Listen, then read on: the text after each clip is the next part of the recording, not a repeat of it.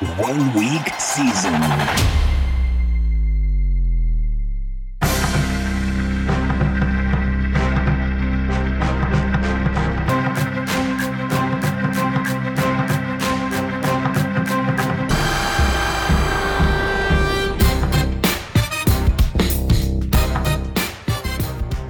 What is going on, OWS fam, DFS fam? Welcome to the Week 6 edition of the OWS Angles podcast. I am your host. I am your guest. I am JMToWin. Throw this baby on 1.5x speed or 2x speed, and let's get started.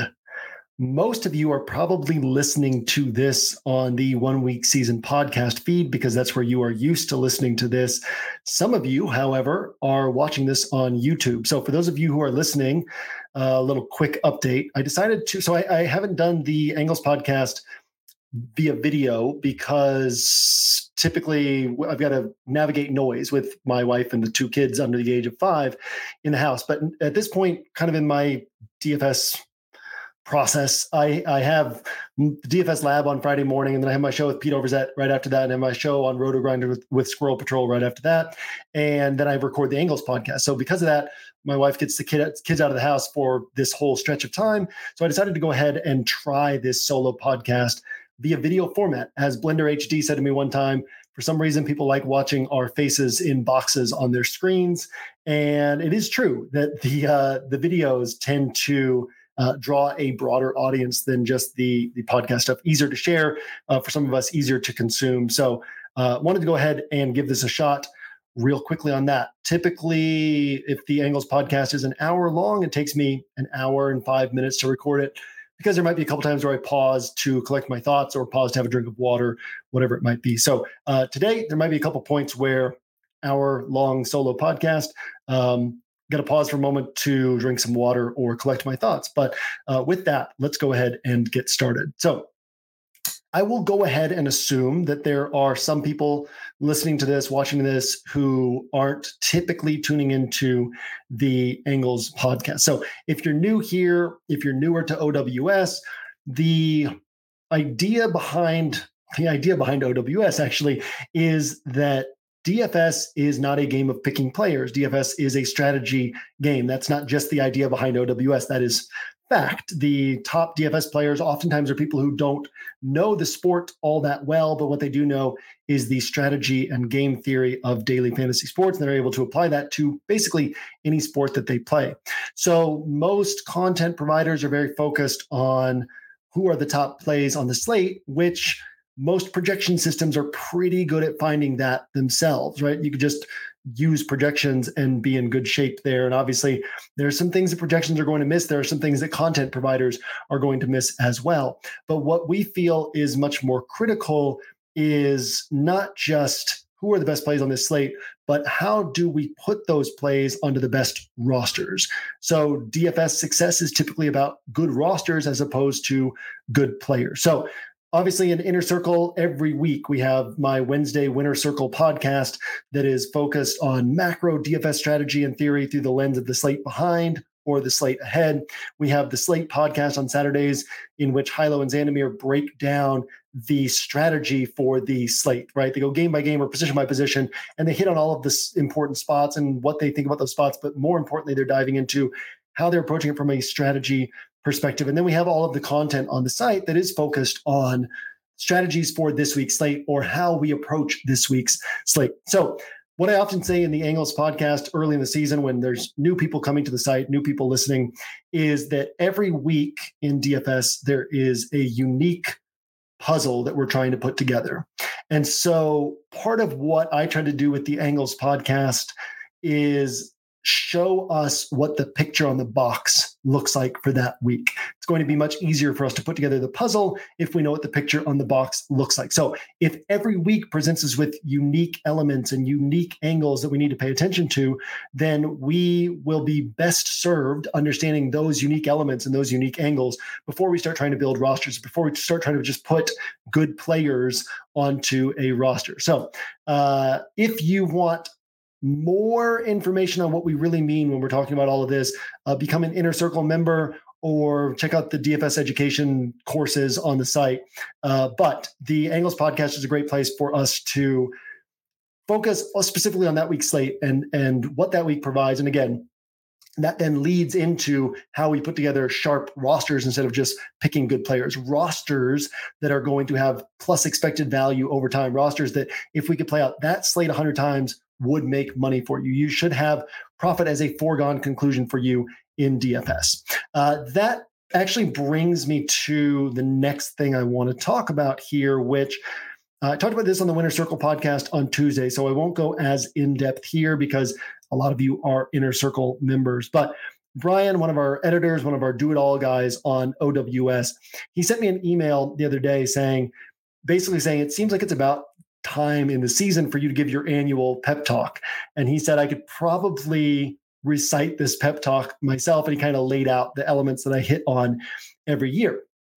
So the pep talk is something that typically comes up in my mind around this point in the season, because as I've talked about, I'm typically a slow starter in NFL DFS. That didn't used to be the case, but ever since starting OWS, I've been a slow starter in NFL DFS because August is sort of wall to wall. Those of you who've been on the site know I even send my wife and kids out of town for 2 weeks from like the week and a half leading up to kickoff, and then that first half of week 2, just because I'm working around the clock. And so that doesn't lend itself to being as prepared for the slate because my mind is focused on so many other things.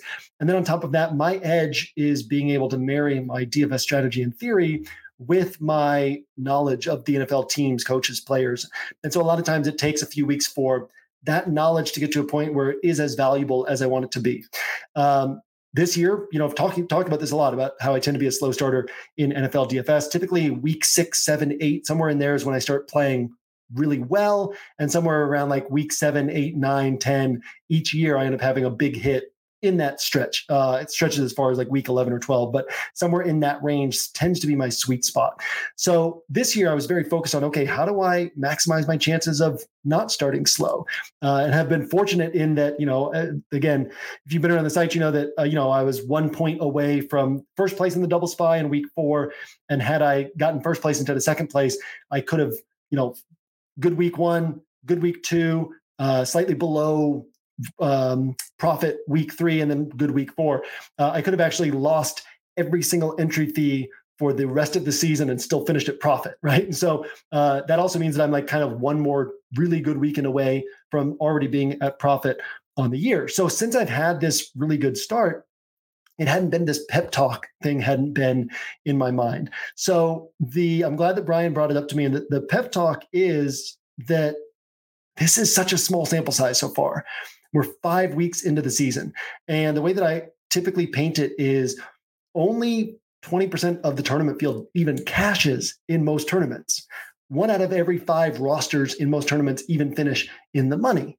So mathematically, if you're playing, say, just playing one roster a weekend, mathematically, only 1 out of every 5 weekends should you even finish in the money. Only 1 out of every 5 weekends should you even finish at profit. And that can obviously mean that it's not going to be exactly 1 out of every 5 weekends. It could mean you go 8, 9 weekends without cashing, and then you cash 2 out of 3 weekends, right? And so understanding that the math, another way that I've said this is when I played MLB DFS from 2014 to 2017, it wasn't unusual for me to go 2 full weeks without, as a single entry player or limited entry player, go 2 full weeks without finishing in the money, go 2 full weeks without having a profitable slate. And sometimes there were times when I went even longer than that. So in the context of NFL, that's like going an entire NFL season without finishing in the money. So recognize that just because we're 5 weeks in and you haven't had a big weekend, and that's another reason why I have kind of forgotten, like the pep talk wasn't in my mind, is because OWS as a whole has had such a hot start to the season, and the community as a whole has had such a hot start to the season. And the Binks channel has just been full of big cashes and big wins every single week. I mean, we've had, 7 or 8 or more 6-figure wins from the community already. We're only 5 weeks into the season. So this just hadn't been in my mind. But at the same time, like, out of our members, probably still, no matter how good the start of the season has been, and no matter, like, is OWS as a whole profitable on the year. I don't know everybody's entries and entry fees and all that, but I think it's pretty safe to say that OWS, like the OWS FAM, is wildly profitable through the first 5 weeks of the season, but probably still the majority, more than half of OWS members are down money at this point in the season. So if you're in that bucket, recognize that this is still OWS DFS is a game of putting positive samples into the bucket and letting those samples build up. So don't get discouraged. Recognize that if you keep on the right path, if you keep knocking on the door, you're going to make money in DFS. Now, piggyback off of that is DFS is all about putting positive samples into the bucket. If you are playing one roster a weekend or 2 or 3 rosters a weekend, and you're only playing the main slate, that is that many fewer opportunities for the samples to build up. So one of the things that I often encourage you to do is mess around with afternoon only slates. If you're an Inner Circle member, you get afternoon only content, which no other site's really providing. So you're a step ahead of the competition in terms of already having some of that research and thinking on the afternoon only slates done for you, the strategy thinking on the afternoon only slates done for you. Focus on showdowns and play those throughout the week. Focus on, if you find that you're good at identifying correlated pick'ems on Underdog, on Drafters, on Sleeper. And also, as we say, like, go to the promo codes section on the site.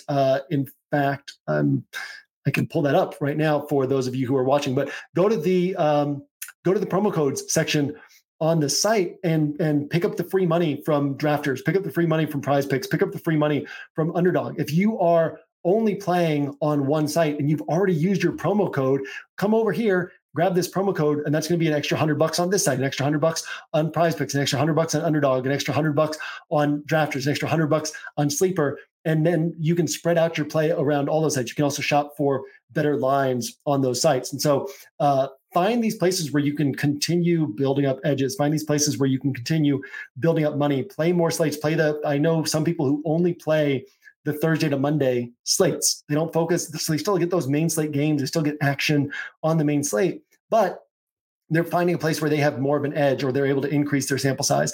And then again, increase your sample size by, and this is the last thing I'll say on this, but whether it's playing 150 max or realizing that just because you're a single entry 3 max player doesn't mean that you only have to put in 1 to 3 rosters on that weekend. So as I've talked about plenty since I started doing MME middle of last season, all of my MME play is still geared toward how do I have the sharpest possible single entry 3 max play. Over 75% of my entry fees each weekend are in single entry 3 max. So that's where I'm doing all my MME stuff in order to maximize the results from my single entry 3 max play. But in my single entry 3 max play, I typically have 8 rosters to 12 rosters, sometimes 13, 14 rosters that are going into all of my single entry 3 max contests. So there tends to be this thought of, well, if I get this roster right, I want it to be in all of my single entry contests. I want to be able to, if I'm finishing first place here, I want to be able to finish first place in all of them. But what are the chances that that one roster, you're going to get that one roster correct? So, I've had all of these second place finishes. I've had a ridiculous number of second place finishes and far fewer first place finishes since the middle of last season. But I've had, 3, 4, 5 rosters that have finished in the top 2 in single entry contests. And I think only one of those was my favorite roster of the group. The other ones were my 7th favorite roster, or my 5th favorite roster, or my 9th favorite roster, to where it's like, here's my pool of single entry 3 max rosters, and I'm putting this one in this one contest, or these 2 contests. Maybe it's not standing out to me as the one that I want to have in a bunch of contests, but that ends up being the best performing roster. So what ends up happening is, it would be nice if my roster that finished in the double spy in week 4 had been in all of my single entry contests. But if I were just picking one roster that weekend, it wouldn't have been that one. And that roster finishing second was a $20K payout. If it had finished first with 1.1 more points, it would have been a $50K payout. So I've had these rosters where it's like, this one picked up 15K, or this one picked up 20K, this one picked up 20K, this one picked up 10K, where if it hadn't been if I had just been trying to select one roster, I wouldn't have had that in single entry 3max. And then that ends up, I play 6K a weekend. So that ends up being like a nicely profitable week from that one roster being put into place. So that's another way to increase our sample size, is to not restrict yourself to just one roster. So again, don't get down, assess your process. If you're not an Inner Circle member, we'll talk some more deeper into the season about how we can go about assessing our process. If you are an Inner Circle member, you've probably already listened to this week's Winner Circle podcast. If you haven't, then I answer a question on that, like how do we assess our process? That's a pretty critical component to listen to and pay attention to, obviously, as well. So encourage you to listen to that. And so find those ways to assess your process. Make sure you're playing Sharp DFS play. But as long as you're playing Sharp plus EV DFS play, then as you keep putting positive samples into the bucket, you're going to make money over time, right? And we had also keep in mind, like DFS is all about that one weekend that can pay for your entire season, or for years of DFS play, or years of DFS play with a bunch of money left over, right? We've had a user this year, I think it was $136,000 that they won with $19 in entry fee. We had another user in week 4 win $340,000. And like I said, we've had multiple 6-figure cashes so far this year.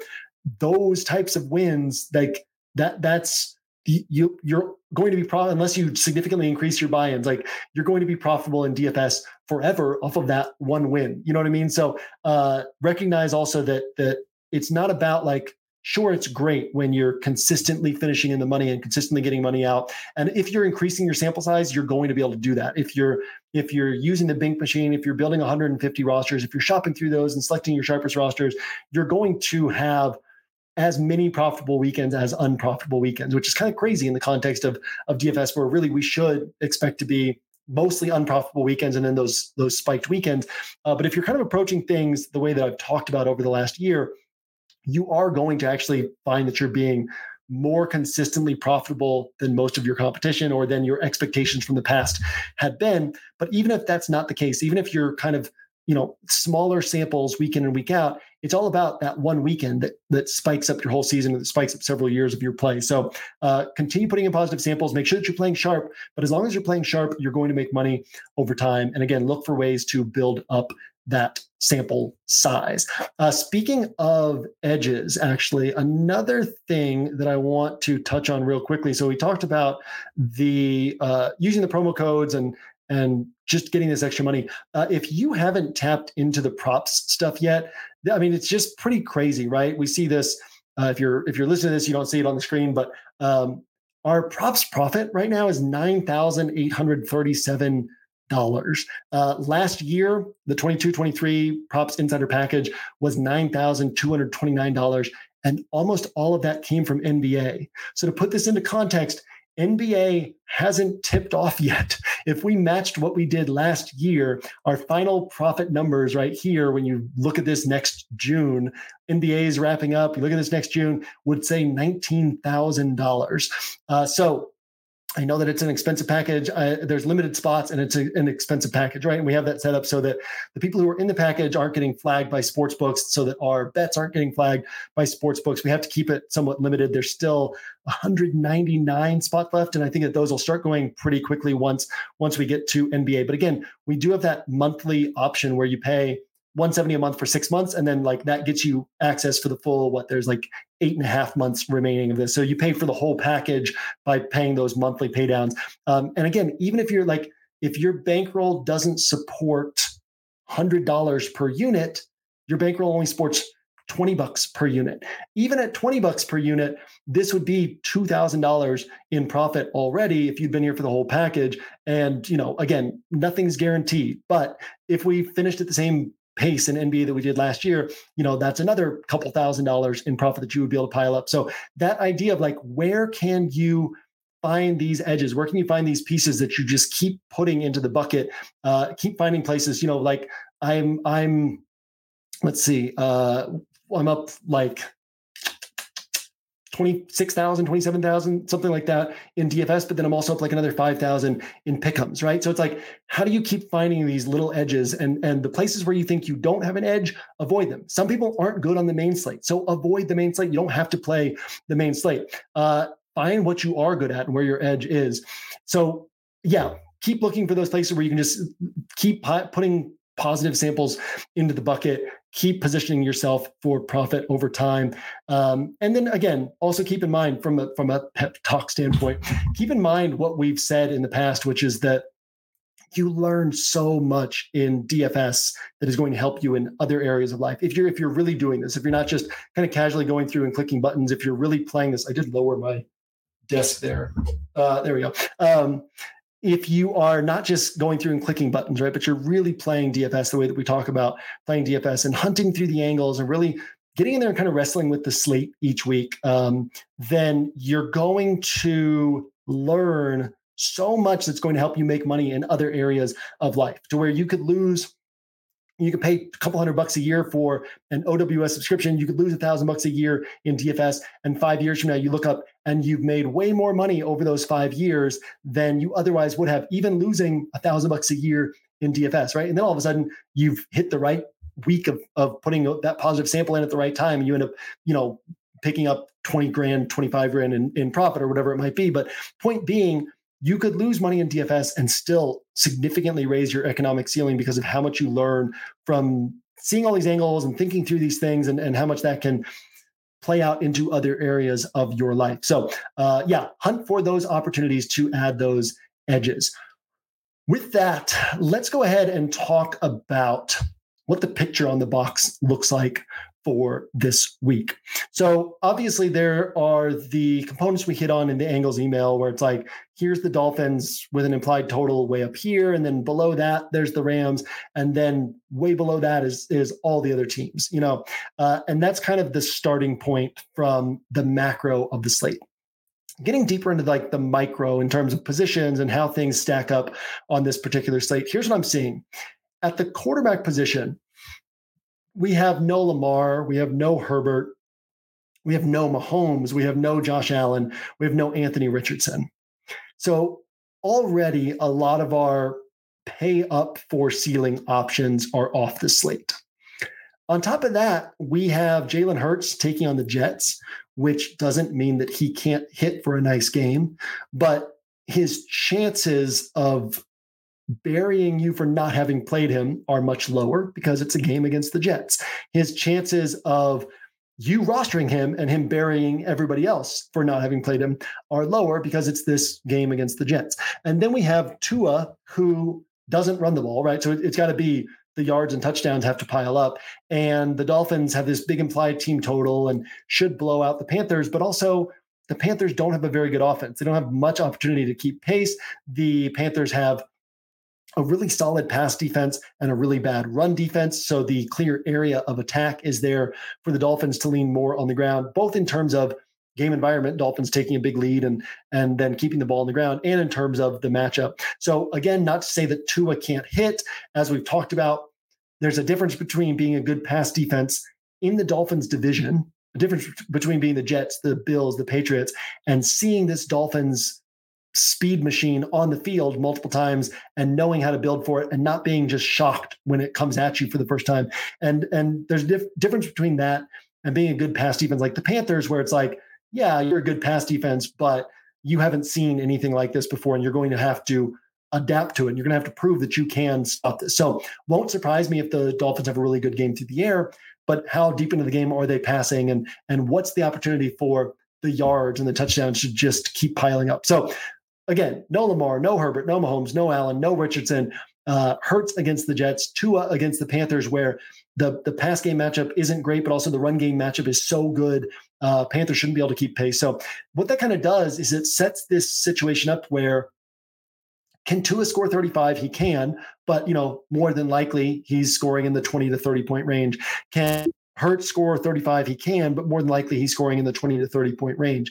So then the question becomes, are there any other quarterbacks who have a pretty clear shot at ascending above 30 points and separating from the rest of the quarterbacks on the slate? And then are there, let's say that Tua scores 25 and Hurts scores 27, are there any guys who cost significantly less and have a pretty good shot at scoring 25 to 30 points and kind of matching those quarterbacks for less in salary? So that's how I see the quarterback position shaping up, kind of in that it's Justin Fields is the guy who, hey, here's a guy who could go well above 30 points, really stands out in that category. Then you have what I would call the pocket passers who sometimes take off, which is the Trevor Lawrence, the Joe Burrow, the Matthew Stafford, where maybe they get you 1 point, 2 points on the ground. Every once in a while, they surprise you with more points than that. But what you're really rostering them for is the passing. And then you have the cheap guys who can run, which is, to me, Desmond Ridder and Josh Dobbs, both guys who will probably go somewhat overlooked. I think Ridder will definitely go overlooked. And I think that Josh Dobbs, after he disappointed a lot of people last week, will probably go somewhat overlooked as well. And there are some other cheap guys that you could look at, Gardner Minshew, even Mac Jones. But, in terms of like who's likeliest to get you 25 plus points, it would be the guys who can pick up some points with their legs, because that offsets what you need from them through the air. So that's how I see the quarterback position. The running back position, obviously we have value opening up. We have Chuba Hubbard with Miles Sanders expected to be out. We have potentially Deontay Foreman with Khalil Herbert out and Roschon Johnson potentially or probably being out. Roschon Johnson coming back from a concussion. It was on a Thursday night, so that gives him more opportunity to get cleared. But it's been a long time since the NFL has cleared a player from concussion within 1 week of that concussion happening. So, or within, for that player getting cleared for their next game. So assume Roschon Johnson out, Deontay Foreman playing there, not likely to have much, if any, role in the pass game. So yardage and touchdown back. And then we have James Conner out for the Cardinals. Interestingly, Conner was playing basically all the snaps. He's 5,800 and people weren't really going out of their way to play him. So these guys who are, 1K cheaper and are going to be potentially splitting the workload aren't maybe as attractive as it might seem on the surface. I mean, even the same thing with Miles Sanders at 5K, now out, Chuba Hubbard at 4,300. So none of those are bad plays, but that just, they're not standout plays. I guess I'll say Chuba Hubbard, career best DraftKings game, 21.3 points, 21.4 points, I think it is actually. Typically, he's going to get kind of in this 12 to 16 point range, but that's pretty nice at his price tag. Are there wide receivers down there who might end up outscoring him? Yes, but he's also a sharp play. Outside of that value, we have Christian McCaffrey at 9,500. And similar to what we said with Hurts or with Tua, Christian McCaffrey can hit. Christian McCaffrey can always go for 30 points. PJ Walker starting for the Browns. So you would expect some short fields for the 49ers, some opportunities for touchdowns to pile up. But Christian McCaffrey, since he joined the 49ers, he's topped 30 DraftKings points 4 times now. He's topped, I think it's 34.1 DraftKings points once. That was last week. So is the likeliest outcome him going for 30 plus in the spot against one of the toughest defenses in the NFL? That's not the likeliest outcome. So then you got Christian McCaffrey, and then this big gap to all the other guys. So if we remove the cheapies from the conversation, which to me, it's really more Chuba Hubbard than anyone else. If we remove the cheapies from the conversation and we remove Christian McCaffrey, we really just have this range of, and sure, there's like Ramondre Stevenson at 5,400. There's some other guys in the 5K range, but realistically, you've got these 6K guys with really bankable roles and ceiling, and you need these, you're paying just a little bit less to get these guys who, hey, maybe he gets you 20 points, maybe he gets you 25 points. So the focus at running back is kind of in that range. I won't be going out of my way this week to say, okay, if everybody's building rosters this way, then I want to avoid these running backs and move in a different direction. That's just where the sharpest running back plays is in that 6.1K to 7.2, or if you like David Montgomery, 7.3K range. I will note that on my show with Squirrel Patrol today, he brought up the idea of a double pay down at running back. I do think that's an interesting way to sneak through with like a unique roster construction approach that isn't suboptimal, because then you're able to pay up for multiples of these high-priced wide receivers who have these 30-plus point ceilings. So that's one way to go. But generally speaking, for me, it's Chuba Hubbard as a viable cheap guy. There's also, like I said, some viable cheap wide receivers. And then you've got this 6.1K to 7.2K, 7.3K range at running back. Then at wide receiver, we have really a lot of high upside guys. We have guys in the 8K and above range, but then we also have guys in the 5K range with ceiling. We have guys in the 6K range with ceiling. DJ Moore put up 30 and 50 points in his last two games. Adam Thielen has a 34 pointer and a 28 pointer or 30 something pointer like in his last few games. He's 5,900. So there are guys that are interesting kind of across the board. And even Brandon Ayuk and Deebo Samuel in a bad matchup against the Browns, but is it going to surprise us if one of them scores 25 to 30 points in these low 6K price tags? So things are very spread out at wide receiver. On top of that, we have Zay Jones likely out, which keeps the Jags passing attack pretty concentrated. We have Justin Jefferson out, which concentrates things and lowers the price tags and concentrates things on the Minnesota passing attack. We have the Seattle pass catchers as bringbacks on what should be a popular passing attack with Cincinnati, but I don't know how many people will be getting over to that Seattle side. So wide receiver, a lot of upside available, a lot of different directions you can go at the position. And that's kind of what I'm seeing with this slate is there's different pricing in terms of how you can approach things from a pricing standpoint. There are different pricing structures you can approach things with at quarterback. And then running back, it's like you either go down to Chuba Hubbard for me, you either go down to Chuba Hubbard or and maybe I'll get on to Deontay Foreman a little bit more as we move deeper into the weekend. I don't currently expect to, but you either go down to one of those cheap guys or you just stay in this 6K range. And you could go down to two cheap guys, but most likely, like most of the rosters, the sharpest thing to do is going to be one cheap guy and a 6K guy or two of these 6K guys. So the setup and approach in terms of how we're allocating salary, to me, doesn't provide that many opportunities to say, oh, and here's like a sharper way. Like I think the cheap pay down at running back approach will be pretty popular. And the two mid-tier running backs approach will be pretty popular. So it's not as if we can just find a different way to allocate that salary that really sets us apart. And then on top of that, there are attractive wide receivers kind of across the price ranges, right? Like Christian Kirk is attractive at 5,400. Jordan Addison is attractive at 5,700. Garrett Wilson is going to be attractive to a lot of people at 6K. DJ Moore at 6,500. T. Higgins, 6,400. Calvin Ridley, 6,700. Chris Godwin with Mike Evans trending toward missing at 6,900. AJ Brown at 7,800. Puka at 8K. Devontae and Jamar Chase, 8,100, 8,300. Cup at 9K. So it's like all the way across the board, there are wide receivers that you can gravitate toward. And so I don't think that people are going to pigeonhole themselves into like, okay, I've got to pay down at running back so I can get two of these high-priced wide receivers, and I've got to kind of take this mid-range quarterback. So I think we'll see a lot of kind of 6K quarterback rosters: Trevor Lawrence, Matthew Stafford, Joe Burrow. A lot of 6K running back rosters or one 6K and one pay down, and then wide receiver can be spread out in terms of how people want to attack that. So I'm worried less this week about paying attention to how the field is going to be building and worried more this week about how I put together these game environments and these players in such a way that I feel like I'm really gaining an edge. And so we'll get to more of that when we get to the player grid, but that gives you kind of a sense of what this slate offers as a whole.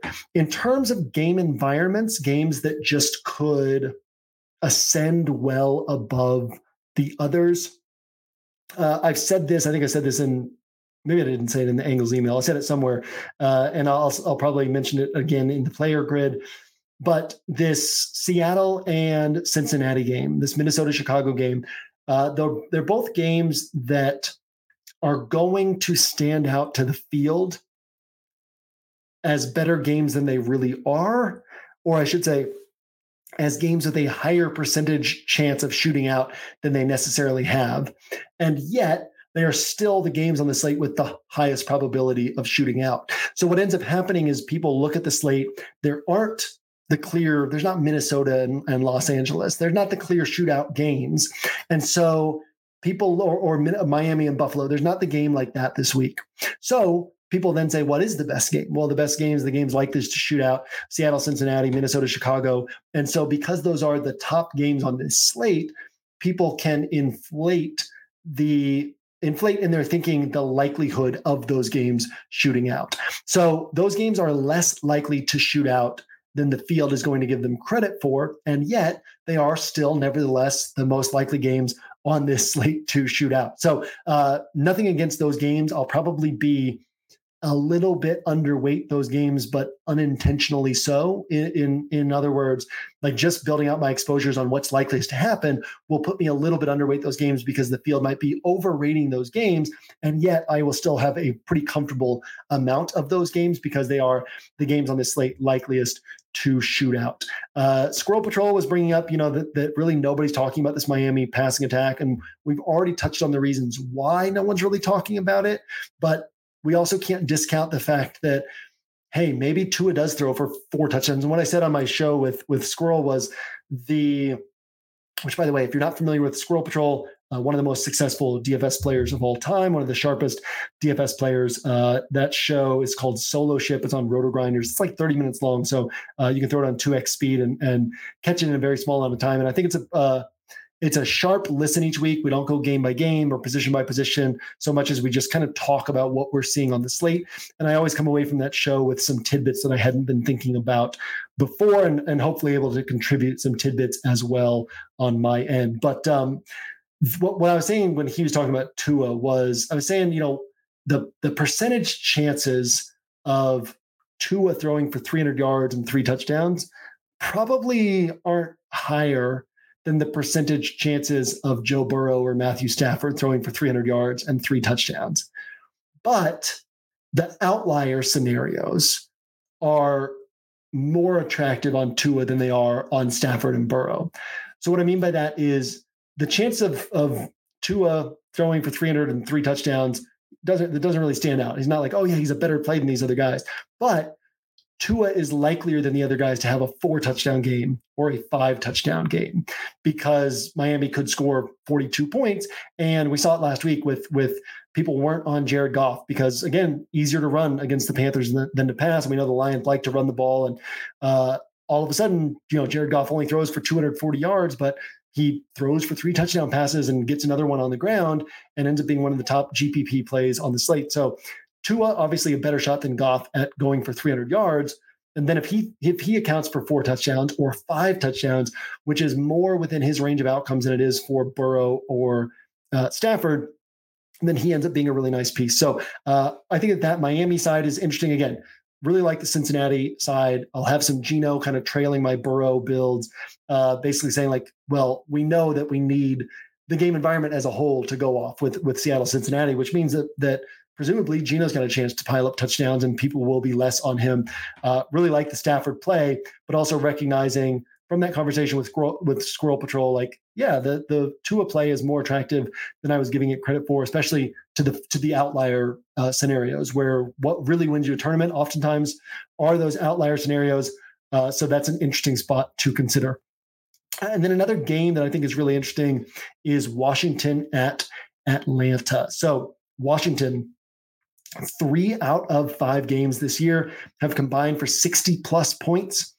4 out of 5 games this year, Washington has allowed 30 plus points. I think it's actually 33 plus points to their opponents in 4 out of 5 games. So will the Falcons throw the ball as much as we want? I don't know. But, where our perception of the Falcons is still being built off of what we saw last year when Marcus Mariota was the quarterback. And Marcus Mariota was frequently seeing under 20 pass attempts. And then Desmond Ridder took over last year, and it was 26 pass attempts, 28 pass attempts, 27 pass attempts. And it was like, whoa, the Falcons are really unleashing things. And I was surprised when I looked yesterday and saw that Ridder was in like the high 20s of pass attempts last year, because in my mind, Ridder stepped in and they were like unleashing him and letting him throw the ball 30 plus times. Unleashed him in a conventional sense. It was that they had thrown so little with Mariota that when Ridder stepped in, like my memory of that situation was, man, and then they just let Ridder throw the ball. And I was like, no, they really didn't. It was still high 20s in pass attempts, which is obviously really low for most NFL teams. But it was just that they had thrown the ball so little, right? So that was how our perception of this team has been built. This year, we're on 4 straight games with Ridder throwing the ball over 30 times. So he wasn't doing that last year. This is another step forward for this offense.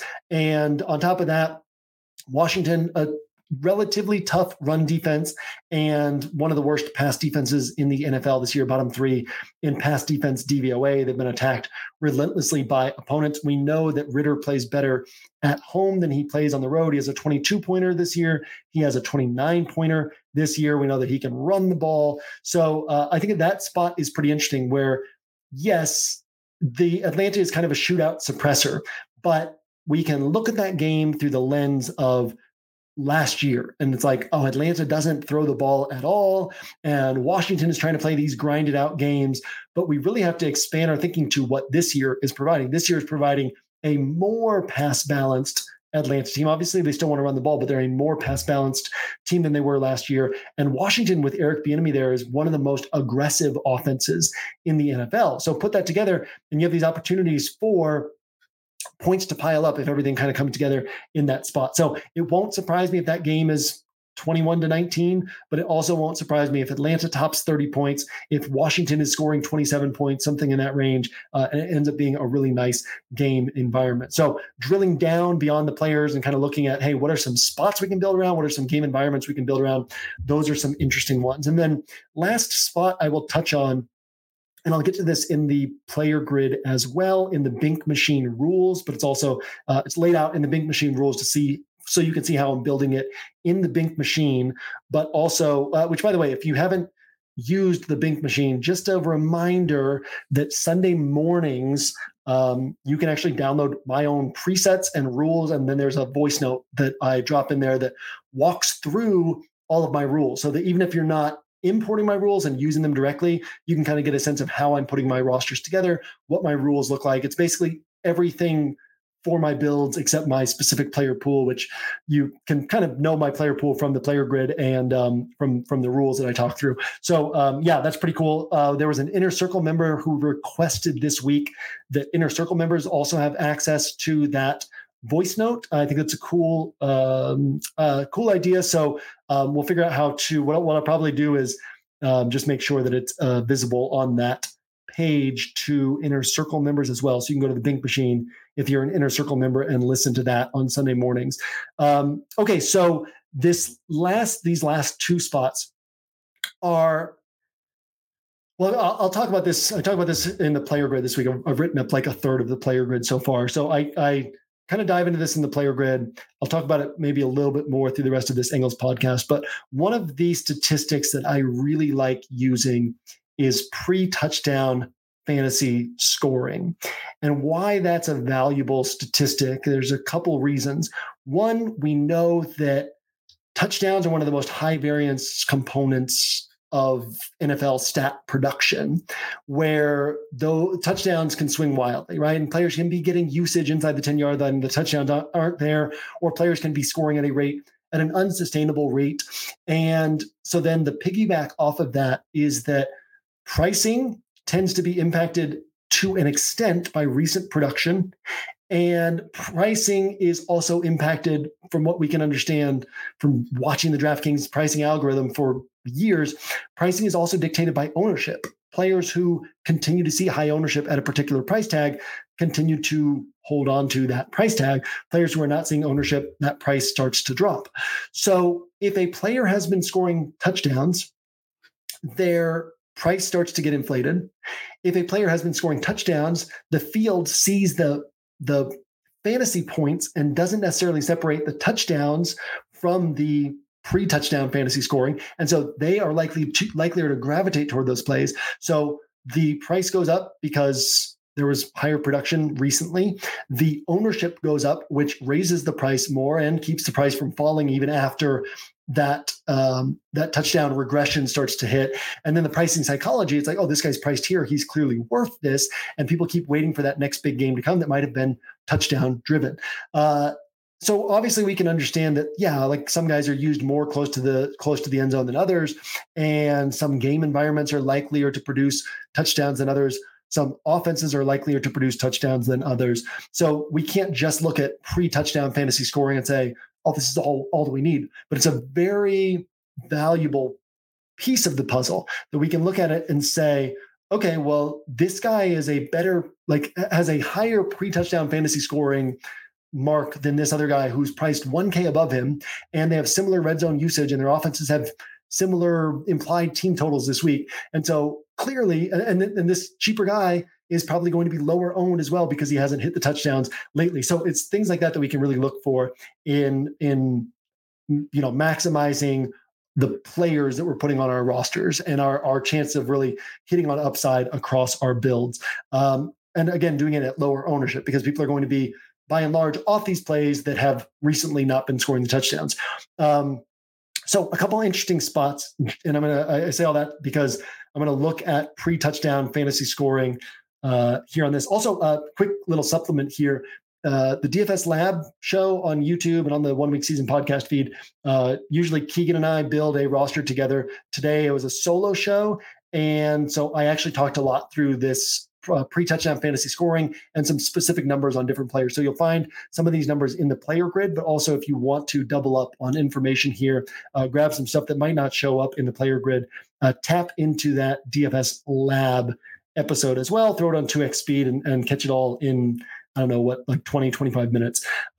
Okay, so when a player is under 2x their salary in pre-touchdown fantasy scoring, that should stand out to us as like a little bit of a red flag. And those are not to say that those guys can't hit, but an example of that is Kenneth Walker. Since the start of last year, his pre-touchdown fantasy scoring is only 10.9 DraftKings points per game, and yet he's 6,700 this week, right? So that means that 13.4 pre-touchdown fantasy points, pre-touchdown DraftKings points would be 2x his salary. He's well below that at 10.9. And this is why Kenneth Walker, since the start of last year, since the start of his career, has topped 20 DraftKings points. This is a guy who's 6,700. He's topped 20 DraftKings points only 3 times. I've somehow been fortunate that I've had like heavy Kenneth Walker exposure at least 2 of those 3 weeks, maybe all 3 of those weeks, and generally avoided him the other weeks. But he's a guy who people kind of always go toward because he scored 14 touchdowns since the start of last year. I think it's 14 that he scored since the start of last year. So it's like, oh man, like this guy's always putting up 16 points, 18 points, 19 points, 15 points, 17 points. And you can look at those game logs and say, oh, and then if things like take off, he can go to 30. But already he's getting the touchdowns and he's not even cracking 20 points because his pre-touchdown fantasy scoring is so low. And so even if he scores 2 touchdowns off his typical pre-touchdown fantasy scoring, that only gets you to 22.9 points. It's still nowhere close to what you need at his price tag. So examples like that where you can see guys who are kind of maybe a little bit overpriced, not to talk down on Kenneth Walker, right? Like I've said, I played him a number of times a few weeks ago. The one of the few times he's gone for 30 points, fortunately, he was on 26% of my rosters and was on a lot of my single entry 3 max rosters. So there are weeks to play him, and you might be seeing this as one of those weeks. We know that Cincinnati has been good against the pass and really bad against the run. So I don't want to talk you off Kenneth Walker, but just laying out kind of what we see in the numbers. And then we have guys like Drake London. He had the 0-point game in week 1 this year. So let's throw that out. He has 8 other games with Desmond Ridder. So take away this one outlier. In his other 8 games with Desmond Ridder, he's averaging 12.2 pre-touchdown DraftKings points per game. He's only 4,800 or 4,900, right? So he's way less expensive than Kenneth Walker. He's averaging more pre-touchdown DraftKings points per game than Kenneth Walker. Now, again, Kenneth Walker does have 14 touchdowns since the start of last year. And Drake London isn't anywhere close to that and isn't going to get anywhere close to that touchdown scoring pace. So is Kenneth Walker as mispriced as the pre-touchdown numbers imply, and is Drake London as mispriced as the pre-touchdown numbers imply? No, right? We have to take all of this into context, but just giving you examples of some of the things that we're looking for here. So we're also always looking for, where can we find a block of players that maybe we don't know who from this block is going to get the points, but it's a concentrated offense. We know that a set number of points is likely to be there on these players. And so we can take pieces out of that block and mix and match them across our rosters and know that on some of our rosters, we're going to get a really good score. So 2 weeks ago, a great example of that was when I had 80% Kyron Williams, 80% Puka Nacua, 80% Tutu Atwell, which, do the math there, that means about 40% of my rosters had all 3 of those guys together. A lot of my rosters had 2 of those guys together, and some of my rosters had just 1 of those guys. And that allows for you know that there's this block of points. Again, they had been scoring.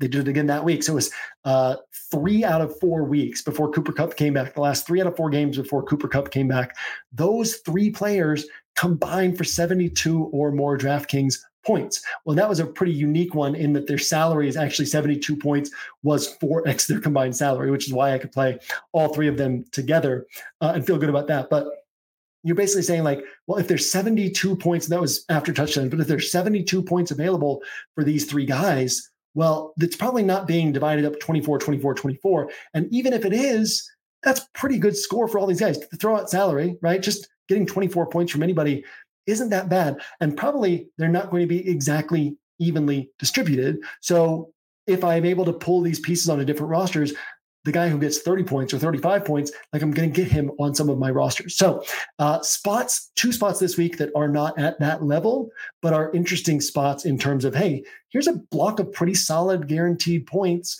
and we can mix and match pieces from here and feel pretty good about it. Interestingly, both of these blocks cost the exact same amount in salary.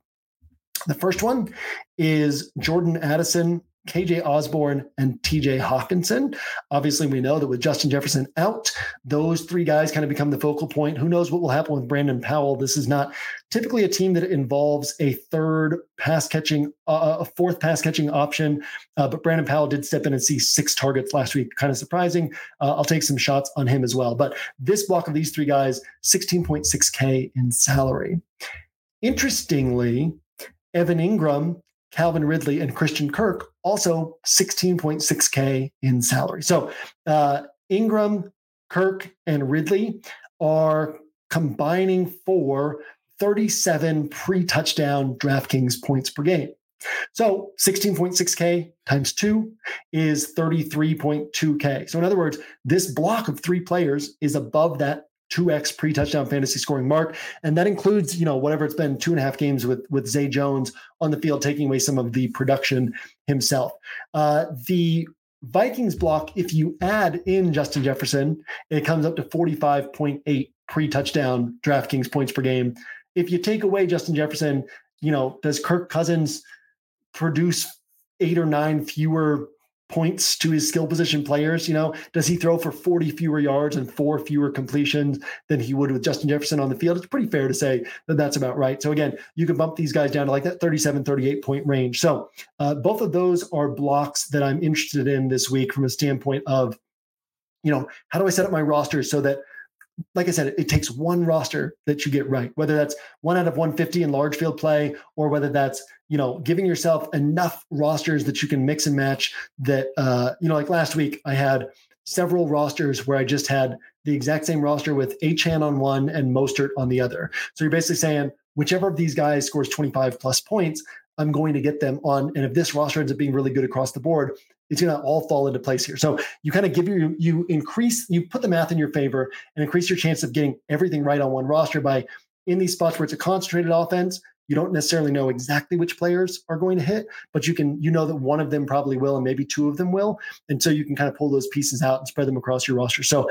I like the idea of having Addison, Osborne, and Hawkinson spread across a large chunk of my rosters.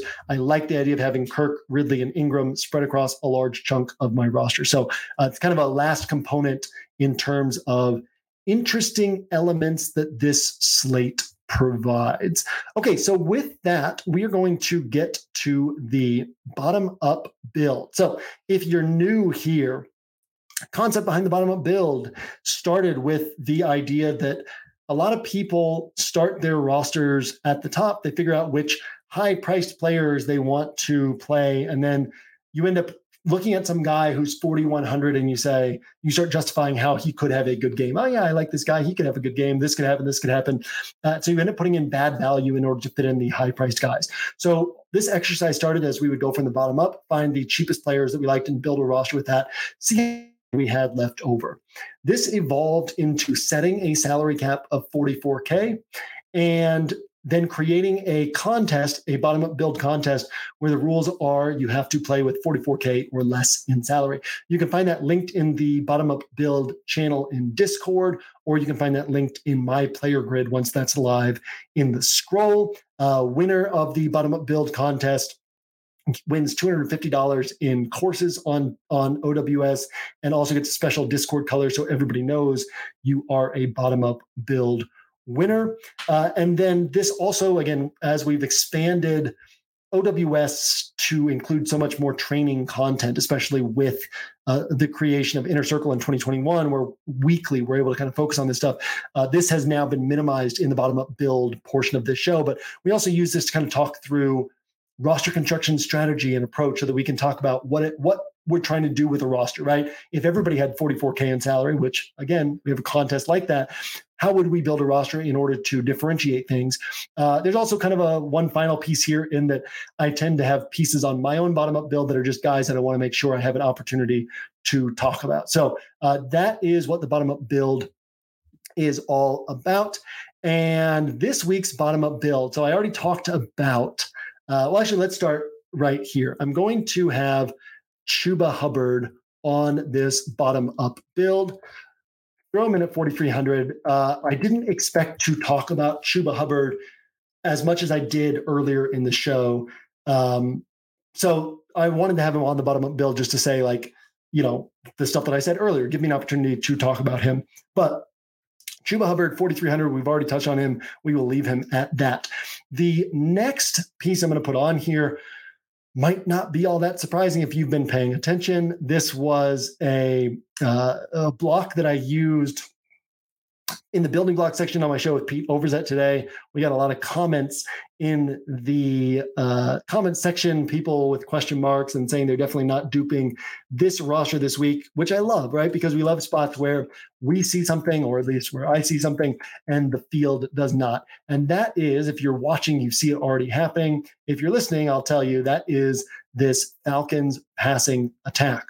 So again, Desmond Ridder, we can go ahead and pull up his game logs. Now, what scares people away, 8.9 points in week 1, 7.3 points in week 3, 9.2 points in week 4. For what it's worth, weeks 3 and 4 were on the road. Week 1 was against this Carolina team that's difficult to pass on and extremely easy to run on. This is a different sort of setup than that. Against a tough Green Bay pass defense, Desmond Ridder was able to put up 22.38 DraftKings points. Against a tough Houston pass defense that sold out to stop the run, he was able to put up 29.16 DraftKings points. As we have also mentioned, Drake London is definitely underpriced in terms of pre-touchdown fantasy scoring, pre-touchdown DraftKings scoring.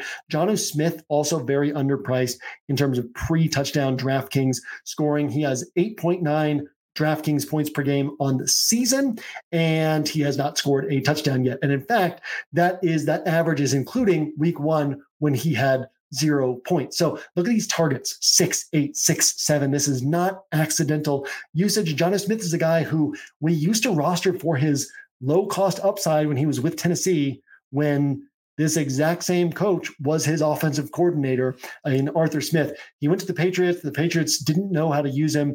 He had no upside there. And then he shows up here with Atlanta. Week 2, 8.7 points without a touchdown. Week 3, 8.7 points without a touchdown. Week 4, 15.5 points without a touchdown. Week 5, 11.7 points without a touchdown. So you could go to Kyle Pitts here as well, but Jonnu Smith very much underpriced in terms of his role on this offense and how he is being used. So gives us a really nice starting point, because a lot of people are going to be looking to pay up at quarterback, even in these, not pay up, but get these 6K quarterbacks, even in a bottom-up build. That's going to be where they're looking to go, and then they'll save salary in some other places. So saving a little bit of salary here gives us a little bit more flexibility than other people will have. And I also wanted to obviously touch on these guys as pieces who are intriguing to me on this particular slate. Speaking of players who stand out in terms of pre-touchdown DraftKings scoring, DeAndre Swift in his 4 games as the lead back for the Eagles, without any outlier production, without anything where we're like, well, but we could throw out this game because this won't happen again. It's not like the Jamar Chase, 200, or I don't know how many yards you put up. Let's say DJ Moore, right? If we say, DJ Moore, he's averaging, I think it's like 17.5 5 pre-touchdown DraftKings points per game this year. And it's like, yeah, but he had a game with, 230 yards, so that might not happen again. It's a small sample size, and that obviously weighs heavy in that small sample size. There's nothing like that for DeAndre Swift. He's averaging 17.7 pre-touchdown DraftKings points per game. He's 6.1K. We already said if you're over 2K, that's when we kind of start, 2X, that's when we kind of start paying attention. He's almost 3X his salary. Last year, Josh Jacobs was 16.1 pre-touchdown DraftKings points per game in that big season that he had for the Raiders. Last year, Jamar Chase was 16.9 pre-touchdown DraftKings points per game.